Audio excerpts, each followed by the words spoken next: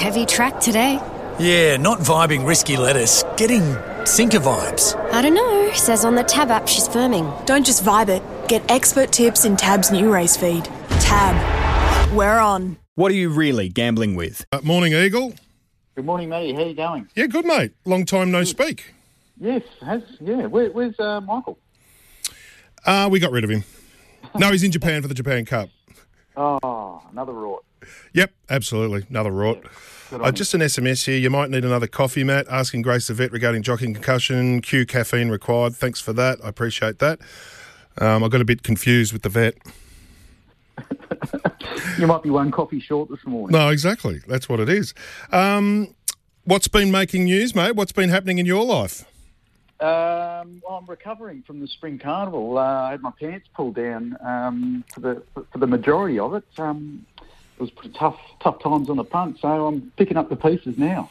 Well, hopefully the Flemington jump outs on the 17th of this month will provide some solutions to your woes. What have you got from the Flemington jump outs?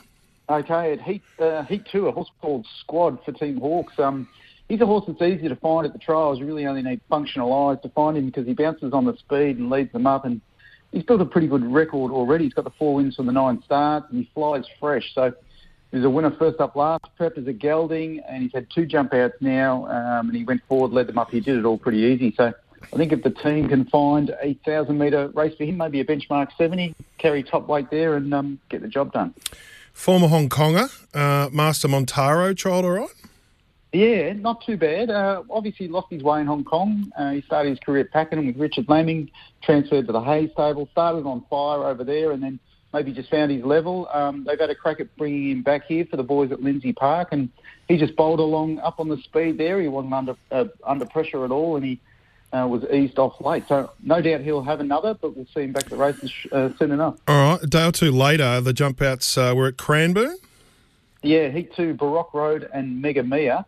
The latter's a handy off-season horse, with a really good first-up record. Luke Oliver trains, of course, took over from Udita Clark. She's still in the ownership. Both Baroque Road and Mega Mia worked in tandem at a previous jump out, and they look to be in good form with the jump outs. Baroque Road is coming off a 10-week let-up after winning back-to-back races in August, but he hasn't appeared in any nominations this week, so just see where he pops up. Got an SMS here accusing you of foul play. I'll get to that. Race 5 at Heat 5 at Cranbourne, Unconquerable? Yeah, yet to debut, but looks a smart type in the Price Kent Junior stable. She's an I'm Invincible filly. She's big and fast, like most of them are by that stallion, and she did this on her ear in this heat. She was backed off the last 100 metres, and she still won the heat, breaking 46 seconds for the half mile with her ears pricked. So really keen to follow her over the short courses when she appears for a debut. The second horse, Rhetorical, went well too for former Kiwi. Is obviously in the Mark Walker Tiaco stable there at Cranbourne, and it can win a race over here as well. Isn't the Tiaco stable going to be a market shifter? Like the more they win, like they're really revered and they're still a bit mysterious, but punters are going to be very cautious with the Tiaco horses, aren't they? They are. There's a bit of they reek of professionalism, Matt. That's what I think. Like very astute. So, but they're not big self-promoters either. So they sort of fly under the radar a little bit. Well, Mark Walker's a very humble, shy sort of guy, isn't he? Yeah.